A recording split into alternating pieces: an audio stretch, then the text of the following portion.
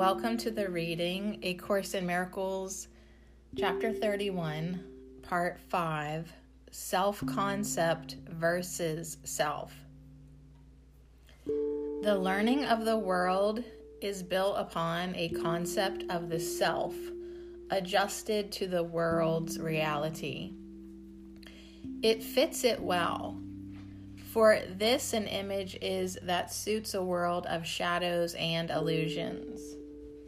Here it walks at home, where what it sees is one with it. The building of a concept of the self is what the learning of the world is for. This is its purpose, that you come without a self and make one as you go along. And by the time you reach maturity, you have perfected it to meet the world on equal terms at one with its demands. A concept of the self is made by you. It bears no likeness to yourself at all. It is an idol, made to take the place of your reality as Son of God. The concept of the self the world would teach is not the thing that it appears to be, for it is made to serve two purposes, but one of which the mind can recognize. The first presents the face of innocence, the aspect acted on. It is this face that smiles and charms and even seems to love. It searches for companions and it looks, at times with pity, on the suffering and sometimes offers solace. It believes that it is good within an evil world.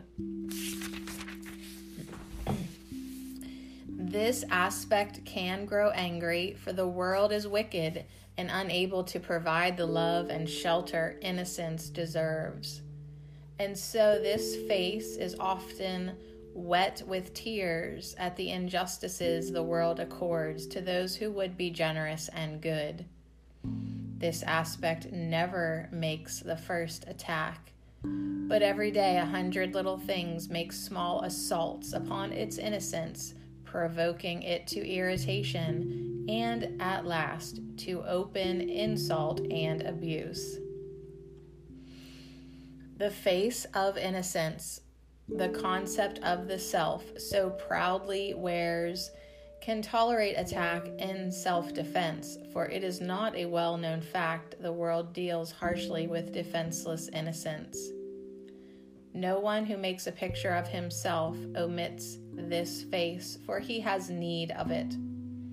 The other side he does not want to see. Yet it is here the learning of the world has set its sights, for it is here the world's reality is set. To see to it the idol lasts. Beneath the face of innocence there is a lesson that the concept of the self was made to teach.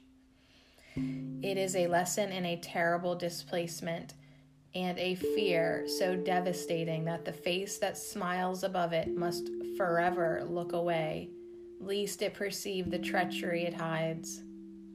The lesson teaches this: I am the thing you made of me, and as you look on me, you stand condemned because of what I am. On this conception of the self, the world smiles with approval, for it guarantees the pathways of the world are safely kept, and those who walk on them will not escape. Here is the central lesson that ensures your brother is condemned eternally. For what you are has now become his sin. For this is no forgiveness possible. No longer does it matter what he does, for your accusing finger points to him, unwavering and deadly in its aim.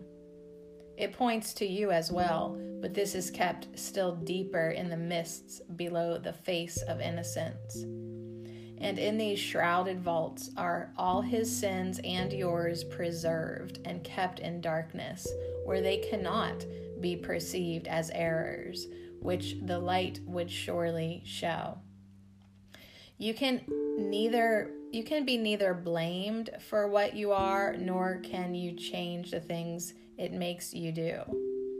Your brother then is a symbol of your sins to you, who are but silently, and yet with ceaseless urgency, condemning still your brother for the hated thing you are. Concepts are learned. They are not natural. Apart from learning, they do not exist. They are not given, so they must be made. Not one of them is true, and many come from feverish imaginations, hot with hatred and distortions born of fear. What is a concept but a thought to which its maker gives a meaning of his own? Concepts maintain the world, but they cannot be used to demonstrate the world is real. For all of them are made within the world, born in its shadow, growing in its ways, and finally maturing in its thought. They are ideas of idols, painted with the brushes of the world, which cannot make a single picture representing truth. A concept of the self is meaningless, for no one here can see what it is for, and therefore cannot picture what it is. Yet is all learning that the world directs begun and ended with the single aim of teaching you this concept of yourself, that you will choose to follow this world's laws and never seek to go beyond its roads nor realize the way you see yourself. Now must the Holy Spirit find a way to help you see this concept of the self must be undone if any peace of mind is to be given you. Nor can it be unlearned except by lessons aimed to teach that you are something else. For otherwise, you would be asked to make exchange of what you now believe for total loss of self, and greater terror would arise in you. Thus are the Holy Spirit's lesson plans arranged in easy steps, that though there be some lack of ease at times and some distress, there is no shattering of what was learned, but just a retranslation of what seems to be the evidence on its behalf. Let us consider then what proof there is that you are what your brother made of you. For even though you do not yet perceive that this is what you think, you surely learn by now that you behave as if it were. Does he react for you? And does he know exactly what would happen? Can he see your future and ordain before it comes what you should do in every circumstance? He must have made the world as well as you to have such prescience in the things to come. That you are what your brother made of you seems most unlikely. Even if he did, who gave the face of innocence to you? Is this your contribution? Who is then the you who made it? And who is deceived by all your goodness and attacks it so? Let us forget the concept's foolishness and merely think of this. There are two parts to what you think yourself to be.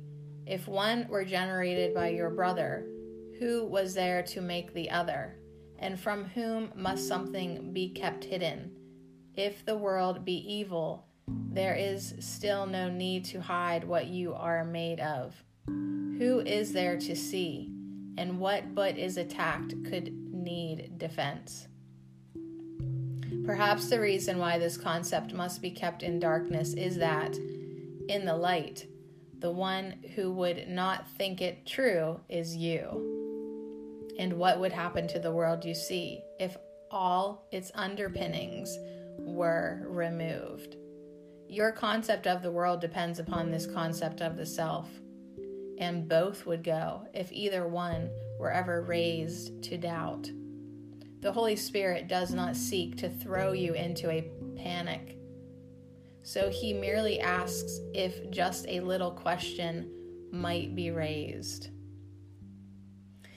There are alternatives about the thing that you must be. You might, for instance, be the thing you chose to have your brother be.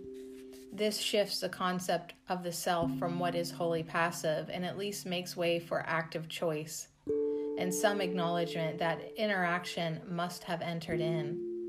There is some understanding that you chose for both of you, and what he represents has meaning that was given it by you.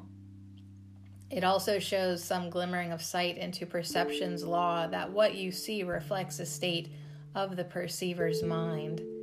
Yet who was it that did the choosing first? If you are what you chose your brother be, alternatives were there to choose among, and someone must have first decided on the one to choose and let the other go.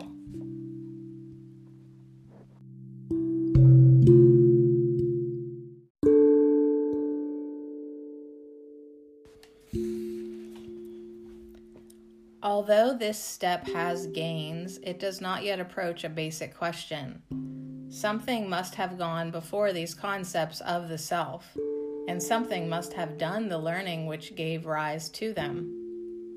Nor can this be explained by either view. The main advantage of the shifting to the second from the first is that you somehow entered in the choice by your decision, but this gain is paid in almost equal loss, for now you stand accused of guilt for what your brother is, and you must share his guilt because you chose it for him in the image of your own. While only he was treacherous before, now must you be condemned along with him.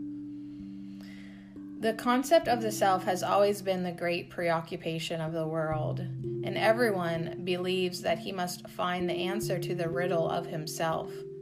Salvation can be seen as nothing more than the escape from concepts.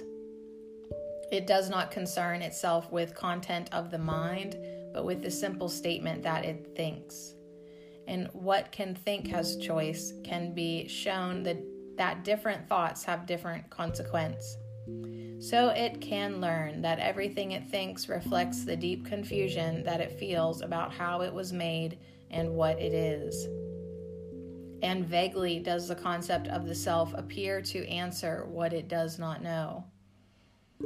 Seek not yourself in symbols. There can be no concept that can stand for what you are. What matters it which concept you accept while you perceive a self that interacts with evil and reacts to wicked things. Your concept of yourself will still remain quite meaningless, and you will not perceive that you can interact but with yourself. To see a guilty world is but the sign your learning has been guided by the world, and you behold it as you see yourself. The concept of the self embraces all you look upon, and nothing is outside of this perception. If you can be hurt by anything, you see a picture of your secret wishes, nothing more than this. And in your suffering of any kind, you see your own concealed desire to kill. You will make many concepts of the self as learning goes along. Each one will show the changes in your own relationships as your perception of yourself is changed. There will be some confusion every time there is a shift. But be you thankful that the learning of the world is loosening its grasp upon your mind. And be you sure and happy in the confidence that it will go at last and leave your mind at peace. The role of the accuser will appear in many places and in many forms, and each will seem to be accusing you. Yet have no fear, it will not be undone. The world can teach no images of you unless you want to learn them. There will come a time when images have all gone by, and you will see you know not what you are. It is to this unsealed and open mind that truth returns, unhindered and unbound. Where concepts of the self have been laid by is truth revealed exactly as it is. When every concept has been raised to doubt and question, and has been recognized as made on no assumptions that would stand the line, then is the truth left free to enter in its sanctuary, clean and free of guilt. There is no statement that the world is more afraid to hear than this. I do not know the thing I am, and therefore do not know what I am doing, where I am, or how to look upon the world or on myself. Yet in this learning is salvation born, and what you are will tell you of itself.